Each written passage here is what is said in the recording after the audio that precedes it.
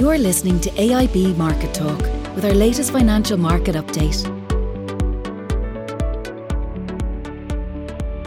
Hello and welcome to our AIB Market Update on Tuesday the 28th of September. I'm Barry Field from our Corporate Treasury team and I'm joined this week by AIB Chief Economist Oliver Mangan to discuss recent developments on the financial markets and look to the week ahead. Good morning, Ollie. Good morning. Plenty of volatility over the last week or so, mainly on the equity markets, I suppose, mainly driven by concerns in China around Evergrande. Currency markets, however, remain range-bound and not too impacted. Over the last week or so, we've seen some key meetings, Bank of England and the Federal Reserve.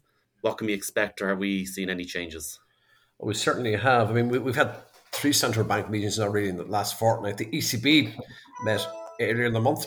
So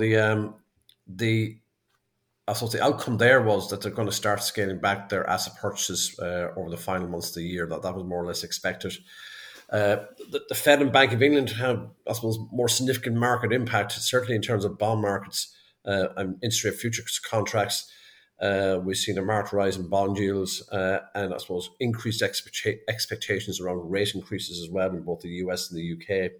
In terms of the Fed, I mean, they have an open-ended bond purchase program, but they announced, or they indicated that they could well make an announcement about tapering that or scaling back those asset purchases at their next meeting, which is the start of November. The central banks meet every 6 weeks. Now, that wasn't a surprise, but this particular meeting is the quarterly meeting that we get their new growth and inflation forecasts and also their expected path in terms of rate projections and where rates might go. And certainly the Fed now is moving towards indicating that rates may have to rise next year rather than 2023. Half the members of its policy council are looking for rates to start rising next year. And also, I suppose, a significant move upwards in the path of interest rates in terms of how much tightening they'll have to do. So we may well get an increase now, and that's what markets are beginning to discount in US rates towards the end of next year. But also rates, they're close to zero at the present time. The Fed is indicating the rates could get to 1% by the end of 2023, 1.75% by the end of 2024. That's a fairly significant rise in their projections compared to even June and even go back into March. If you go back a year ago, the expectations of markets was, rate increases were a long, long way off, and we'd see very little rate increase over the next 2 or 3 years. But obviously, over the last year, we've seen a pickup in growth, much stronger than expected, but also a pickup in inflation. And central banks are taking this into consideration. So, the forecast published by the Fed last week saw an upward adjustment to their inflation forecasts for this year. Now, they still expect inflation to fall back over the next couple of years, but it looks or sounds to me that they're beginning to take out a bit of insurance here, that if inflation proves stickier than they anticipate and maybe slower to fall, that they're taking away some of the monetary stimulus. And I suppose that was evident with the Bank of England as well, which met last week. And, they put it this way. They said the case for modest rate increases has strengthened since they last met in August. And they now see inflation rising to above 4% this year in the UK. And really given an impression that they might be waiting that long in terms of rate increases. So markets actually have started to price in a UK rate hike in the opening quarter of next year, so within a number of months, and also further increases to follow. So markets in the UK now see UK rates again, they're down close to zero, but they could be up to maybe rise towards 1% by the end of 2023. So I suppose significant indications from central banks that they may have to do more policy tightening than maybe they anticipated 3 or 6 months ago. And that is in response to, the stronger than expected recovery in economic activity, quicker pace of growth over the year to date. Notwithstanding the fact that we've seen some slowdown in the pace of recovery since mid-year, really reflecting the impact of the Delta variant, particularly in the US and the UK. But also I think, inflation has rose quicker and to higher levels than central banks anticipated over the course of this year. And they're taking that into consideration as well. So that has spilled over into bond markets, into interest rate futures contracts, upward movements in both. But as you note, I mean, not much impact on the currencies, because to some extent, all central banks are beginning to roll back in terms of quantitative easing, and the Fed and the Bank of England suggesting the rates may have to rise next year. And the markets are now beginning to think that it could be, rate increases in the Eurozone from the ECB could materialise in 2023, which was earlier than anticipated. So with all banks, central banks starting to what we call taper or scale back their quantitative easing, and now mulling the prospects of rate increases, albeit that they're further away from the ECB, there hasn't been much move in currency markets. I will say, though, that the euro is under a bit of pressure against the dollar. It's trending around that 117 level. It has been really since July of last year. It's been within a very narrow range, euro dollar, 116.5, about 123. It is testing the lower bound of that. And, if rate increases did come through in the US and the UK next year and rates were left on hold in the Eurozone, we have seen very narrow trading ranges for quite some time now. It might put a bit of pressure on the euro in terms of seeing rate increases elsewhere. So I think that's something to look out for. Okay, thanks for that summary, Ollie. Much appreciated. Last week, we also saw some PMI readings for the US, UK and Eurozone. While they all remain strong and above 50, we have seen them come off their record high postings over the last couple of months. Is there any cause for concern here? Well, there's no doubt, as I referenced earlier, the recovery in the global economy has lost momentum since mid-year. And actually, we saw the OECD come out with its latest set of quarterly forecasts last week as well.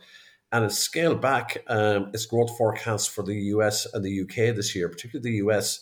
So the US economy having expected to grow by around 7%. The OECD scaled that back to 6%, and actually the Fed did the same thing last week as well. And it does reflect the fact that the Delta variant and the rise in the number of new cases has impacted the pace of recovery. Now, it's not derailing it, but certainly slowing the pace of recovery. There's other factors at work as well. I mean, there's still ongoing issues, and this might last for quite some time in terms of what we call bottlenecks in supply. So shortages of raw materials, shortages of inputs, shortages of workers, and that is holding back the pace of recovery. So we have a demand surge. There's no doubt about that. The economies are opening up. There's been a lot of fiscal stimulus, so supports from the government for both households, incomes, and supports for businesses. So the money is within the system, but the supply side, for various reasons, is struggling to match that surge in demand, and a lot of it is down to bottlenecks in the supply chain. And that's clearly evident in the PMI report. So we're talking about longer delivery times, hitting manufacturing, hitting the construction sector. We see lots of reports about shortage of workers, shortage of inputs, shortage of materials, and even the services sectors, the hospitality sector that's opening up.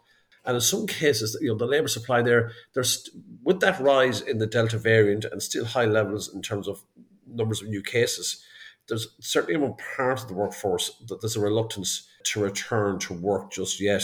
And particularly evident in countries like the US, where the take-up rate in terms of vaccination rates is not as high as in a lot of European countries. There's concerns about, let's say, using public transport, etc. So we are seeing a slowdown in the pace of recovery. Growth will still be strong this year, but it's a combination of factors that are at work. And you see that was picked up clearly in the PMI reports. So the demand side has surged ahead. The supply side of the economy is struggling in terms of bottlenecks, high number of cases, labour shortages, etc. That's certainly true, and it's coming through in those PMI reports. But notwithstanding that, the central banks are being more cautious here. They're strongly of the view that over time, the supply bottlenecks will ease, inflation pressures will ease, and the recovery will be sustained. So they feel that now it's an appropriate time to begin to think about or even start withdrawing some of that monetary stimulus that's been within the system for quite some time, starting with rowing back in terms of the massive bond purchase or quantitative easing programs that have been in place over the last couple of years. And then it looks like next year, certainly in the US and UK, moving on to maybe hiking rates as well. Very good, okay. And turning to the week ahead, Ollie, Q3 is drawing to a close. Can we expect any event risk or anything to really much happen over the next week or two, or? No, we had the federal elections in Germany over the weekend, and they're more or less in line with expectations in terms of the outcome. I mean, I heard that the likely person who's going to become, Mr. Schulz is likely to become the next chancellor, saying negotiations there could last until Christmas in terms of forming a government. It could be a three-part coalition, but the markets had more or less anticipated that. We usually get the big employment report in the US on the first Friday of the month, but that actually is not coming on this Friday. It's coming on Friday week. So that's the next big figure that the markets will be looking at. And the Fed have said that if that's really a half decent report at all, that'd be sufficient for them to begin tapering probably in November. So there are some further inflation figures out in the Eurozone. We're expected the CPI rate, they will rise even further up to 3.3%. And in the US in terms of inflation figures. But really, we have the PMIs, we've had the central bank meetings. We know inflation is rising in the near term.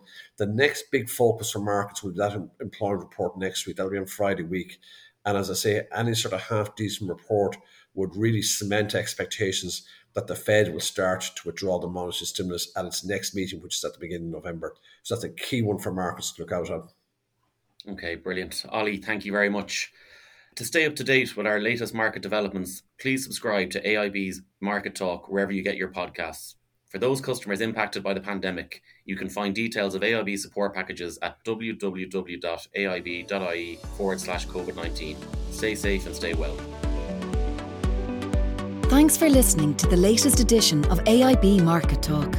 Allied Irish Banks plc is regulated by the Central Bank of Ireland. First Trust Bank is a trademark of AIB Group UK plc. Authorised by the Prudential Regulation Authority and regulated by the Financial Conduct Authority and the Prudential Regulation Authority. Allied Irish Bank GB and Allied Irish Bank GB Savings Direct are trademarks used under licence by AIB Group UK plc, authorised by the Prudential Regulation Authority and regulated by the Financial Conduct Authority and the Prudential Regulation Authority.